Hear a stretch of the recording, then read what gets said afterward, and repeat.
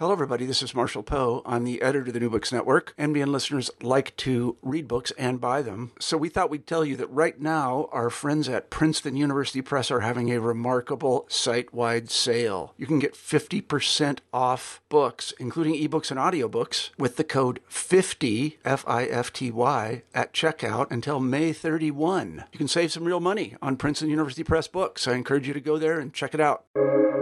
Welcome to the New Books Network. Hello, everybody, and welcome back to New Books in Science, a podcast channel on the New Books Network.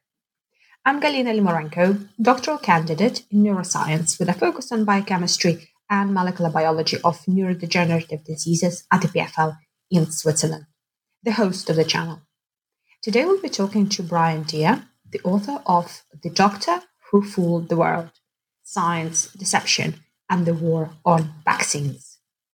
A reporter uncovers the secrets behind the scientific scam of the century. The news breaks first as a tale of fear and pity. Doctors at a London hospital claim a link between autism and a vaccine given to millions of children, MMR. Young parents are terrified. Immunization rates slump.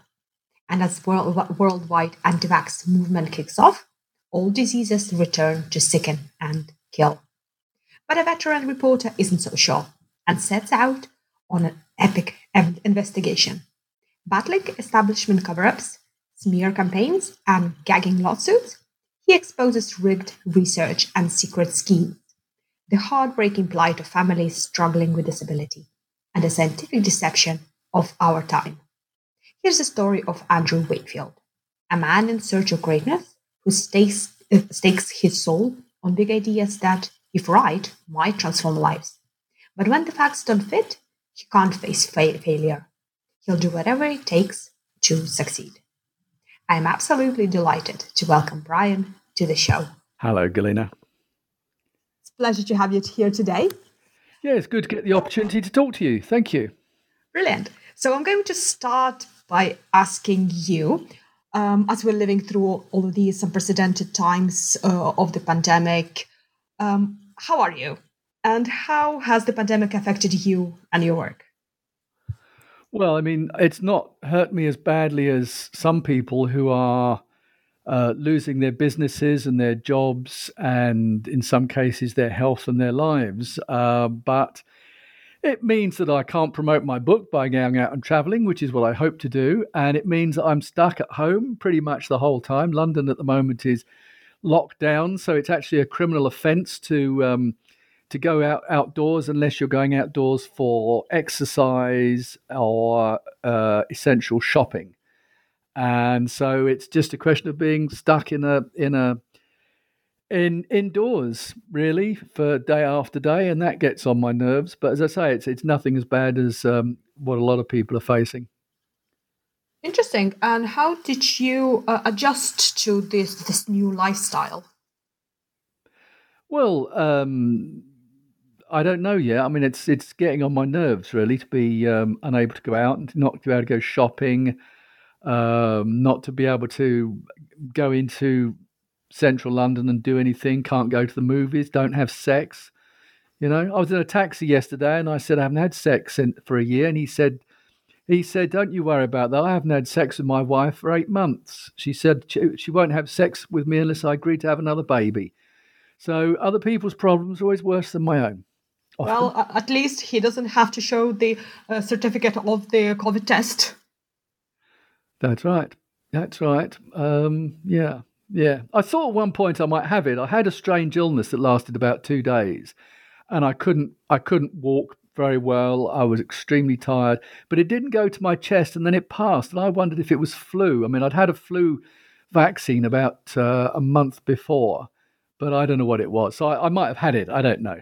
Well, none of us know really. I mean, I had a test, but the test is pretty unreliable. I mean, I know enough about the polymerase chain reaction to know that it can be a pretty unreliable test. But anyway, so no, I mean, it gives me an opportunity to get on with my work, and that's what I've been doing. Excellent. Right. So can you tell us a little bit more about yourself? So what were you interested in when you were young student, and how did it lead you to start being interested in being investigative journalist? Is that right? Well, I mean, I went to university. I went to the University of Warwick, which is quite a good university. It's improved its reputation in the UK. And there I got involved in student publishing of various kinds. And after that, I got a job with the Campaign for Nuclear Disarmament in London, which runs a campaign against nuclear weapons. Didn't succeed. We've still got them. But that's where I started. And then I went into newspapers and ended up at the Sunday Times, firstly as a business news editor, where I was editing copy and working on page production, and then moved over to reporting. And the Sunday Times being a Sunday newspaper, we used to spend, as a rule, a typical story, we'd spend about 4 days on it, sometimes a bit longer. And I kind of moved over into doing longer pieces wherever I could. My main interest was always social issues, poverty, homelessness, prisons, penal policy, welfare, things like that.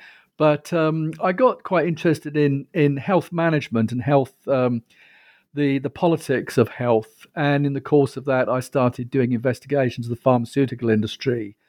And that was really, what I spent a lot of time on. Then I went to the United States, and when I came back from the United States, I took up doing magazine work, where I could spend 6 months or even a year sometimes on one story. So in the course of that, I got involved in an investigation into a scare over vaccine safety way back in the 1970s and 1980s over a vaccine, a triple vaccine against diphtheria, tetanus, and pertussis. And people believed that vaccine caused brain damage to children. And for reasons which I won't go into because it takes a rather long time, I did a year-long investigation into that. Looking back, it was a retrospective investigation because the issues had moved on by the time I got to them. And I spent a year on that. And among my pharmaceutical work, and then I did just by chance, I did another investigation, I'd say, which took about 6 months, also for the magazine, which was an investigation into what claimed to be the world's first AIDS vaccine, AIDSvax, which was developed in the late 1990s, and then in 2003 it had carried out, well, the years before that, but in 2003 they gave the results from a phase 3 clinical trial of this so-called world's first AIDS vaccine. And as I had predicted in my magazine investigation, it didn't work. Nobody ever thought it would work. And essentially it was a scam by which some former staff at the Centers for Disease Control in Atlanta, the American public health agency, had gone off and set up a business in San Francisco. And it never stood any chance of working, this vaccine, but I think they made a fair bit of money out of it. And that gave me more insight into vaccines. And then in 2003, that year that clinical trial failed, I was asked to look at the controversy in the United Kingdom concerning the MMR vaccine, the triple measles, mumps, and rubella vaccine, which had become very controversial in the late 1990s. And by 2003, British confidence in that vaccine had reached such a terrible level, with falling acceptance of the vaccine and constant media coverage of suggestions that the vaccine caused autism in children. And I was just asked to look at that as a routine assignment, which I expected would last about 2 weeks, I think it was, 2 or 3 weeks maybe. And that was in late 2003. We published the first piece in February 2004.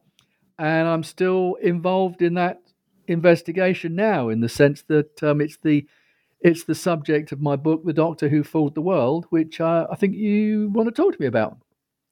Excellent. Yeah, so that's a really impressive body of work that you have. And what really strikes me in your work is your methodological and really measured approach that you take. However, you're really relentless in actually probing the claims. So, can you tell us whether this is the part of your personality, or did you develop it as you were going sort of ahead? No, it's just another story like any other. It just took a long time and involved many different elements.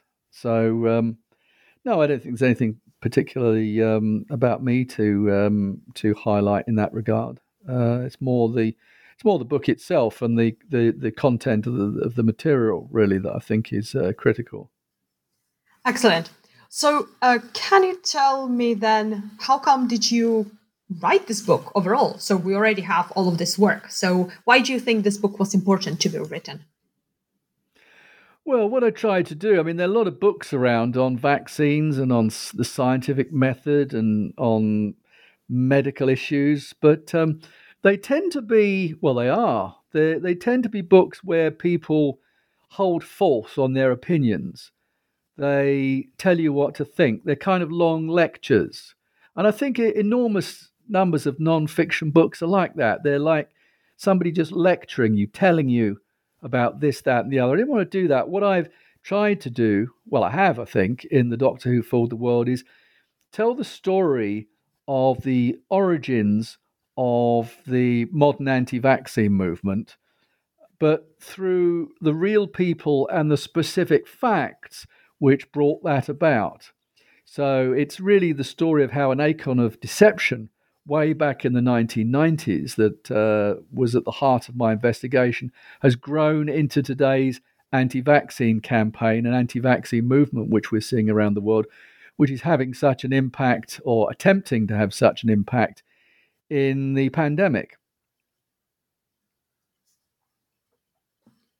So, what also really, hello? Hi. Oh, yeah, you can hear me. Huh? Okay, I'm gonna start this one. So, what also really stood out for me in the book is the brutal honesty, how you discuss all of these things. You give things exactly as they are, and contrasting to what you actually explained as a long lecture type of narrative that we usually read. So, why do you think it's important to speak to people that frankly like this? Well, I don't know about it. Frankly, it's what I'm saying. What I've been saying is it's narrative nonfiction. So it's telling a story. So it tells you how the anti-vaccine movement emerged, how individual people were involved, what they did, what they said, based on the documents, based on court transcripts, and based on my own investigative findings, which took up an enormous period of time. So there was really only one way to set it out as a story, and a lot of people, particularly doctors who've reviewed it, say it reads like a thriller, which is good because, in fact, I was talking to a book club last night where they were all professors, mostly in the more physical sciences, not so much involved in medicine. And they were all saying that they read the book incredibly quickly. I mean, it's a very, very fast read. And so that, I think, is a sign that my strategy has worked, because I find these books that lecture about issues, I find them very boring. And because they don't tell a tale, they don't have a narrative drive, they don't pull you forward in a way that I think good writing and good narrative nonfiction can. So that's the way I did it. Um, and I think in the course of it, I expose what a lot of medical scientists regard to be the most damaging scientific fraud in 100 years. And so it's I think it's a worthwhile book, and because I played such a key role in the investigation that revealed all this stuff, I'm really a character in the story. I become a player in this whole thing. So it's a kind of a mix of what I've been doing and what and the subject that I'm investigating, but threaded together as a narrative. So, why is the book really timely at this moment exactly? Well, I mean, we're I'm not, in a funny way, in practical terms, it's not timely because we had it ready to go at the beginning of the pandemic. So it doesn't include the pandemic. So it brings you all the way up to the point at which this thing begins, and it sets out the story of how all the websites and anti-vaccine groups and Facebook campaigns and things like that, where they all came from, where the infrastructure of skepticism towards the efforts to deal with the pandemic by means of vaccination was set up, but we didn't actually have anything on the pandemic itself because the book had already been printed just at the point at which it began. So the book was then held back for a few months because all the book trade was all shut down because of the pandemic, and then it was released just a few months ago. So it's been released at a time when everyone's talking about vaccines. That's true, and it speaks to an important aspect of that. But the only problem is we're having trouble selling it because all the bookshops are shut. All across America, the bookshops are shut. They're all shut in London. And Amazon keeps selling out. So if people want to buy it, and Amazon appears to be sold out, don't worry because more suppliers are on the way to them. But it's kind of a good way in the sense that vaccines are now on everybody's mind. But logistically, it's a bit awkward for us in terms of getting that book out and getting the story out to people. So... But no, it's doing quite well, but it's not doing as well as it might have done if the bookshops were open. Can you set us the scene of where your investigation started? At the heart of this book is a doctor by the name of Andrew Wakefield, hence the title of the book, The Doctor Who Fooled the World. Now, this man was an adult gastroenterologist at a London hospital, in fact, the Royal Free Hospital, where he appeared to be doing research into bowel disease. And in the course of this, in February 1998, he published a paper in the Lancet Medical Journal, which many people, and I think the medical profession generally around the world, regards as the world's number 2 general medical journal. The first is the New England Journal of Medicine from the United States. The Lancet comes out of the UK, and most of the top, in fact, all of the top medical journals and science journals are from the United States or the UK, simply because English is the language of science. So he published a paper in the Lancet Medical Journal in February 1998, which reported on 12 children. It was a case series of 12 children. And these children were said in the Lancet to have a new syndrome, a new constellation of illnesses, including both autism, a serious developmental issue, and inflammatory bowel disease. And it was just 12 children. And it created an enormous furore in the United Kingdom. It set off this mass concern. Newspapers and television covered the publication of this paper, and vaccination rates started to decline because parents became concerned that there was a link between the MMR children's vaccine, which this guy was talking about in this paper, and autism and what he said was a new inflammatory bowel disease. It was just 12 children. It was a case series. Now, the fact there were only 12 children caused a lot of people to criticize the paper, but that wasn't a valid criticism because when you think about it, autism itself was reported initially in 1943 and on the basis of 12 children. That was what led to the classic description of autism. AIDS was first, what became known as AIDS, was first identified in 5 gay men in Los Angeles. So the fact there were only 12 children is not a big issue. But it set off a huge amount of concern in the UK. And this paper really was, as I say, the acorn upon which from which the modern anti-vaccine movement emerged because of the publicity that it attracted. Wakefield, this Dr. Wakefield, who presented himself as if he was a morally and conscience-driven researcher, a scientist who was bringing forward this new information about the children's vaccine MMR as a matter of public duty, and that's how he appeared to be.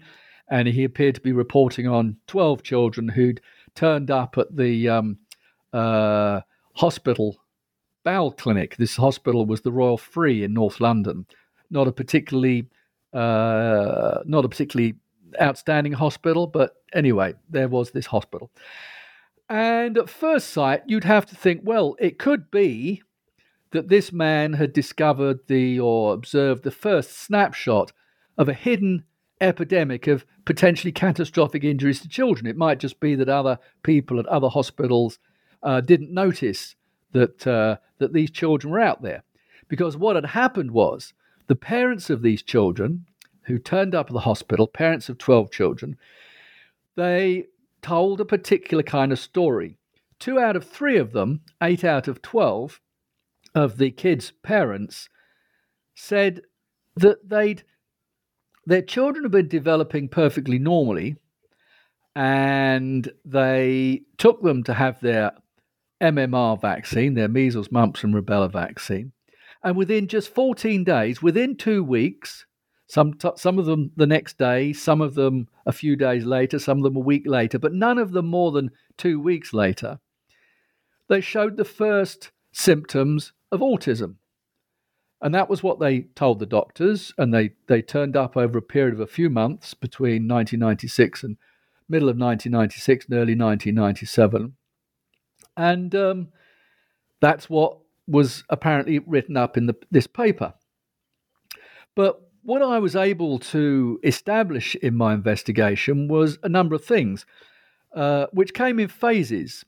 The investigation as a whole was carried out for the Sunday Times of London, for which I've worked for since 1981, long time, 40 years, which shows what an old man I am now. And it came in 3 phases. And the first phase of the investigation revealed that far from being an objective researcher motivated by conscience, 2 years before the paper was published, he had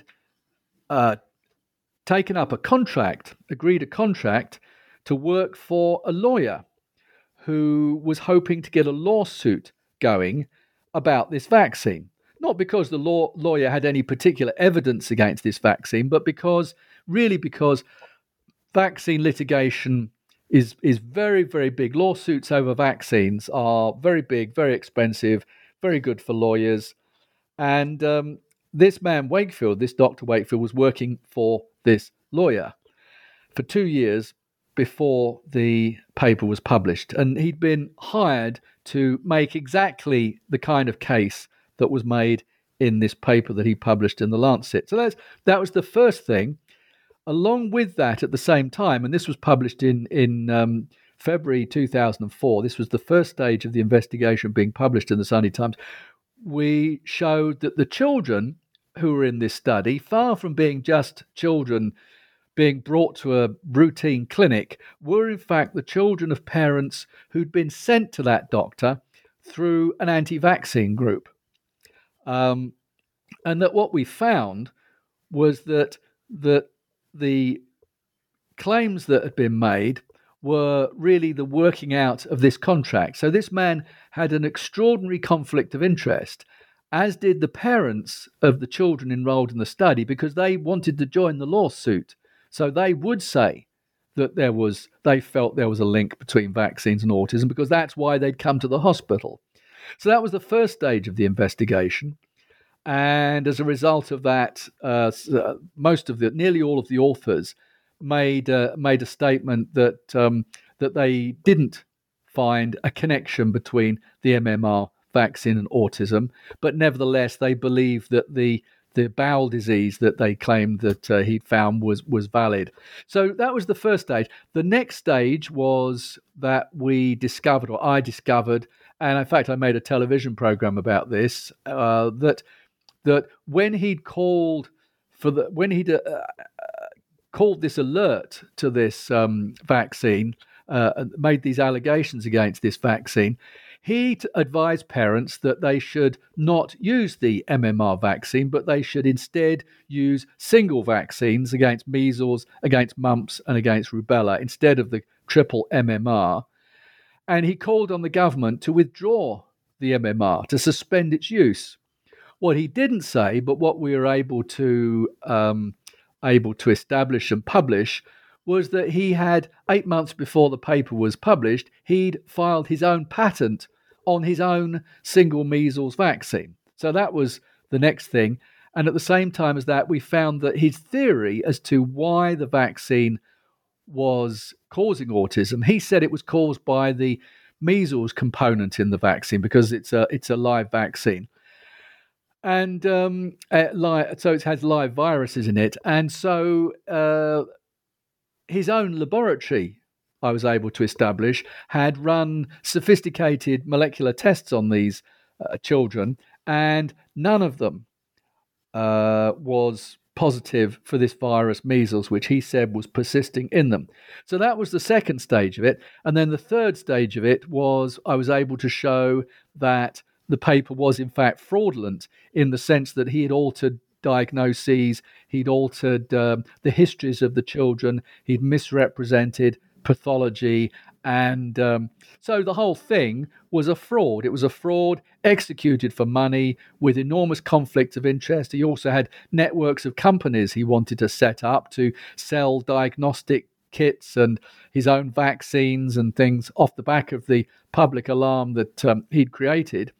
And so that was the heart of it, and it resulted in the British Medical Journal publishing an editorial describing this research and this paper, which really launched the modern anti-vaccine movement, as an elaborate fraud, in their words, which is what it was. So that's the core of the story. But the book itself goes much wider than that and goes right back into this man's origins, where he came from, his family background, his early theories, and then moves through how he carried out this fraud, how it led and the consequences of it, and then moved on into how the scare, the alarm, the public alarm over the MMR vaccine, which was born in the United Kingdom, spread to the United States, and then from the United States to the rest of the world, so that countries all over the world, all across Europe and Australasia, also were rocked by this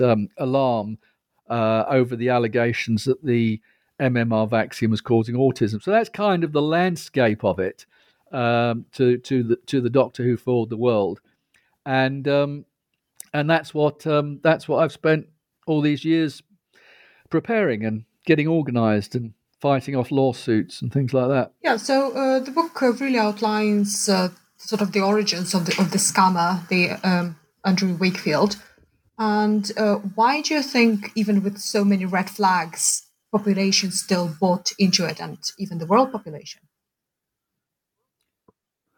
Well, there weren't any red flags. What were the red? I don't understand.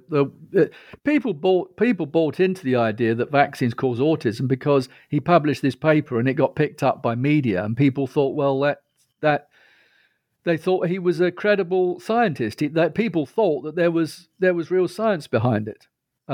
He had 12 co-authors which were attached to this paper, and so people assumed there might be something in it.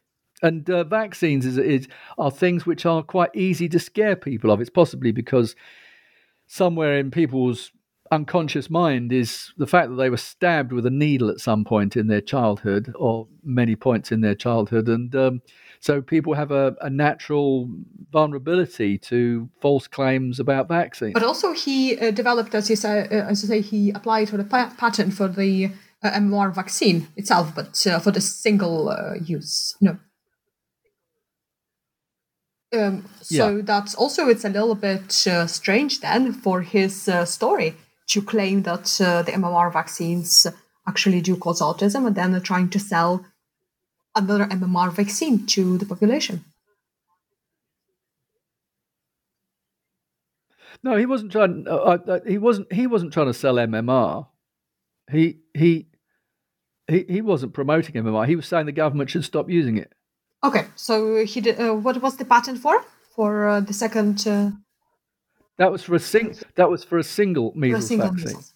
For a single. See, the MMR is a 3-in-1. It's got measles in it, it's got mumps in it, it's got rubella in it. So he had developed. He claimed he filed a patent on his own measles vaccine, and then said to people, "Don't have the MMR vaccine for your children. Have single measles vaccines." And he'd taken out a patent on his own single measles vaccine before he published these claims, and while he was working with this lawyer. Yeah, so it's really incredible to believe that something like this could go through all of the sort of stages of the quality control, like peer review or even ethics board. So how was he able to manipulate his way through that? Well, he was a very persuasive character. Peer review is not a test of truth. No peer reviewer. Well, rarely could a peer reviewer conclude whether a paper is true or not. The peer review is a system of determining the plausibility of a publication. So, a journal, a scientific and medical journal, would send a paper they were thinking of publishing to an expert in that field, and that expert in the field could only really comment on whether the paper was coherent, whether somebody had published the same thing before, whether it was new, and they could look for internal consistencies, but they wouldn't be able to tell what was wrong with, if it was a case series, they wouldn't be able to review the medical records of the subjects in the study, in this case 12 children. They wouldn't have that information. So they would just be presented with a paper. So probably, the best quality control as a peer review nowadays would be an open access to the data sets and just professionals around the world looking and all of this. So do you think that in those days, a couple of decades ago, the establishment of science was not as open as well for the public scrutiny? Or did you find it easy? No, I think you're getting it completely wrong. Mm-hmm. You're just not getting it. You're just not getting it. It's nothing to do with open access or anything like that. It's the data that you see. Biomedical journals, whether they're open access or whether they're published and sold for money to libraries, that makes no difference. It's the fact that all people can do is read the text of the paper. So if it says there are these 12 children and they had 8 of them had, or 9 of them, this paper said, had autism, simply reading the paper, or however it was published, wouldn't reveal whether or not it was true. It wouldn't even reveal whether these children even existed. It's just, you just read the paper. That isn't the research. Sometimes people confuse papers, scientific papers, with the study that lies behind the paper. So the whole point about this is that there weren't any red flags. There wasn't any serious criticism of the paper, rather than people saying, well, it's only 12 children. And the whole point of it is that because nobody knew what the truth of what lay behind it was. Nobody knew that he'd altered the histories and the diagnoses of these children and misrepresented the laboratory tests that were done in the paper. Yep, absolutely. So that's exactly what I was getting down to now. So how did you get that hunch of that something was wrong? Because you were also just a member of public and you were also just reading the paper, isn't it? I read it, but I was concerned because I'd previously investigated a different vaccine. And in the course of that earlier investigation, I noticed that another doctor at another hospital had asked his junior doctors to go into the records of the hospital to find out. I'd seen this paper. When this paper was published, I was working on another investigation. It was an earlier investigation into the diphtheria, tetanus, pertussis vaccine. And that had been launched on the basis of a paper published in a medical journal in the early 1970s, which described a series of children who it was claimed had developed brain injuries within 14 days of vaccination. And so when it came to the Andrew Wakefield MMR paper in The Lancet in 1998, which I saw at the time, but didn't look at for a few years, he too had claimed that the issue was around a time link of 14 days. And I looked at that and I thought, well, why would that be? Why would two different vaccines with two different technologies both have a time to onset within 14 days? And I suspected at that time that this whole thing was executed for lawyers because for people who are trying to get a lawsuit going, because it wasn't credible. These are two completely different vaccine technologies.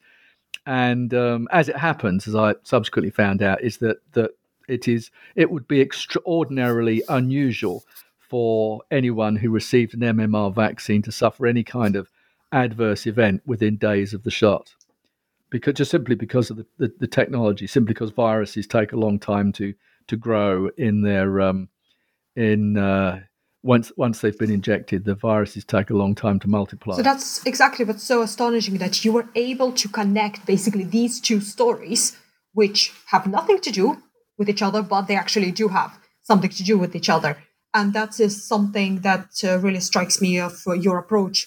So how would you perhaps maybe describe your process that others can also pick up on? So when you're comparing the irregularities or too many similarities in between stories, that something is wrong. Well, as I say, it was the fact that these two papers, one was involved the DTP vaccine, which is and the suspect component was the pertussis element, the whooping cough element, and this this vaccine did produce immediate reactions, fever, and sometimes seizures in some children as a result of fever, even on the same day as the shot was received. But that wasn't true with the MMR shot. The side effects of MMR shots wouldn't occur that quickly. So I noticed that, and I thought, well, that's obviously something that is suspicious, because you wouldn't expect to see that happen. But there really wasn't any obvious way that I would be able to prove that there was something going on there, because this point I was making about biomedical publishing is that the papers are all contained simply information that the ordinary reader can't get behind, because the children in this particular paper, or in both papers, and patients generally always in biomedical publishing, are anonymized. So how would you ever be able to find that there was something unusual going on in one of these papers when the whole thing is anonymous? You can't identify the patients. So if you can't identify the patients, you in a paper, you would find it very hard to understand how it was done. So during your investigations, have you received any legal pushback from the pharmaceutical industries or the personal lawyers of the Andrew Wakefield? Well, the author of this paper, this fraudulent paper, this Dr. Andrew Wakefield, he way back now, quite a few years ago, threatened. Well, in fact, he did. He started a lawsuit against the newspaper, the Sunday Times, against the Channel 4 network, the television network, where I had done an hour-long primetime investigation on this subject, against me personally over my website. And he immediately sought to have that lawsuit frozen so that he could go around telling his supporters that he was suing us, but not actually sue us. So we sued him to force him to come to court against us, And if he wouldn't come to court, then he would have to abandon his claims. And so he did abandon his claims. And so that was then. And then when the British Medical Journal published a big series by me, he sued over that in the United States, in Texas. And we pointed out that there was no basis to sue us in Texas. So he abandoned the lawsuit. And he didn't abandon the lawsuit. The court ordered that the lawsuit was failed. The court threw out the lawsuit. So he's tried on several occasions and to sue us and failed. So this whole because the story is true. So this whole scam, it has obviously very, very sort of wide-ranging repercussions for the vaccine denial. Maybe not vaccine hesitancy as such, but from your point of view, what sort of systems do we need to prevent and punish also the high-stakes scams and arising fraudulent campaigns? Well, the problem we have is the problems of peer review and reproducibility as being the hallmarks of biomedical publishing. And peer review, people think it's some kind of test of the truth of publishing, and it's not. It's merely a test of plausibility, as I say. And reproducibility is the idea that it doesn't matter if a paper is wrong, because somebody else will correct it. So if somebody publishes a paper which makes a particular proposition and claims particular findings in research, then other people will then come along and seek to reproduce that finding or those findings. And this therefore is the mechanism by which science progresses and validates itself. But unfortunately, the Wakefield case, which, as I say, many scientists and doctors regard as the most consequential medical fraud of 100 years, it exposes as being false. And nothing has changed since the 1990s when he did this thing. There's been no consequential improvements, because at the end of the day, you cannot tell whether a piece of biomedical research is true unless you've got access to the original data. And by that, I mean in cases like this, in a clinical case series, that would include the diagnoses of the patients, the histories of the patients, the blood tests that were done, and any other tests like biopsies taken from tissue and things like that, what those results are. And until there's a mechanism by which, when papers are challenged, when research is challenged as being suspicious, that information can be inspected, there is very little that can be done that will improve things. And the plain truth of it is that the biomedical publishers, which are big corporations, just to give you a comparison, the newspaper I've worked for all these years, the Sunday Times, is part of Times newspapers in London, and that the profits from Times newspapers are 1% of the turnover of the newspapers, whereas the publishers of biomedical journals very often make 20% profit on their turnover. So these are big corporations bringing these journals out, and they make an awful lot of money, and they want to keep them. They don't want to spend their money carrying out investigations as to whether a particular piece of research has been fabricated or falsified, because it would eat into their profits and would use up a lot of staff time, so they don't want to do it. So we're in this situation where biomedical publishing, in my judgment, is inherently untrustworthy, because there's no way that you can test the truth of the claims being made. And that's really the takeaway message of the Wakefield fraud, is that people are able to do this. And as I say in The Doctor Who Fooled the World, my book, I say, the key sentence in many ways of the book is when I say right at the beginning, if he could do what he did, and I'll show you what he did, who else is doing what in the hospitals and laboratories that we may one day look to for our lives? And I said that before the pandemic began. That's what I wrote. And now, of course, the whole world is looking to hospitals and laboratories for their lives. This specific case, it goes way beyond the scientific incredibility, but it actually feeds into our deepest fears about the health. And as you mentioned before, vaccines, when we were children, we were afraid of needles. And of course, we are really afraid for our children to get some sort of really bad adverse reaction to them. So how does the psychological component of the society contributes to spread of belief in these scams? Because his research has been proven wrong, hasn't it?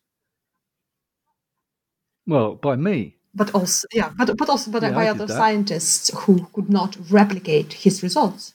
So why? But nobody took any notice of that because scientists failing to replicate his results. I mean, the public is just simply not impressed by that kind of information. That's right. So so basically, the spotlight that you provided for this case really put it across for the population, hasn't it?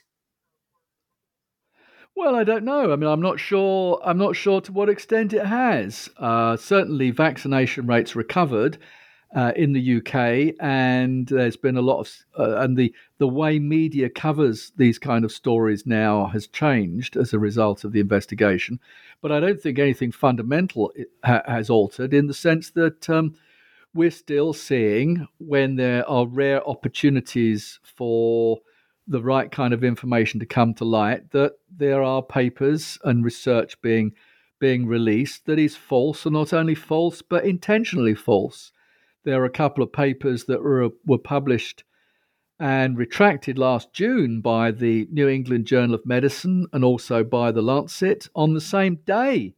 And these were papers on treatments and outcomes in the coronavirus pandemic, where a particular research group had claimed hundreds of hospitals and thousands of patients as being their source material.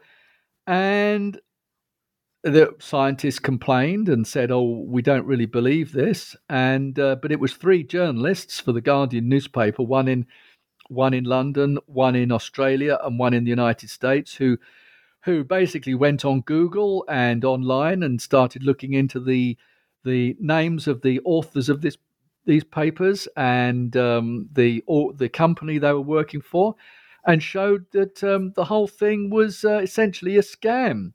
And both papers were retracted within hours of each other on the same day in June of last year. So even on topics involving this pandemic, there is still considerable misconduct going on behind the scenes, behind these scientific papers, that is, in my view, not being addressed and not being dealt with by the publishers of science. We all assume that when a new science is announced and there's something in the news that says that some group at some university or in some laboratory has found something, that it's true, but very often it isn't.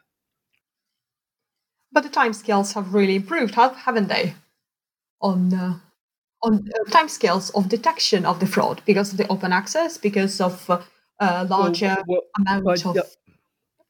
Why would I don't see why open access would detect fraud particularly?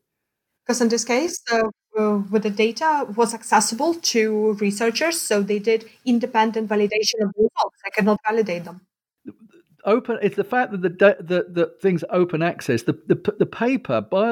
Papers are not. Papers may include data, but they're not the data from the study, because the data from even from this 12-child series would fill hundreds of pages. For a big study, so a phase 3 clinical trial of a vaccine, you'd be talking about thousands and thousands of pages of data. Nobody gets you wouldn't get an opportunity to look at that. That's not open access publishing. The open access publishing is just people putting things into the public domain that hasn't been peer reviewed. So there's nothing to be gained from that.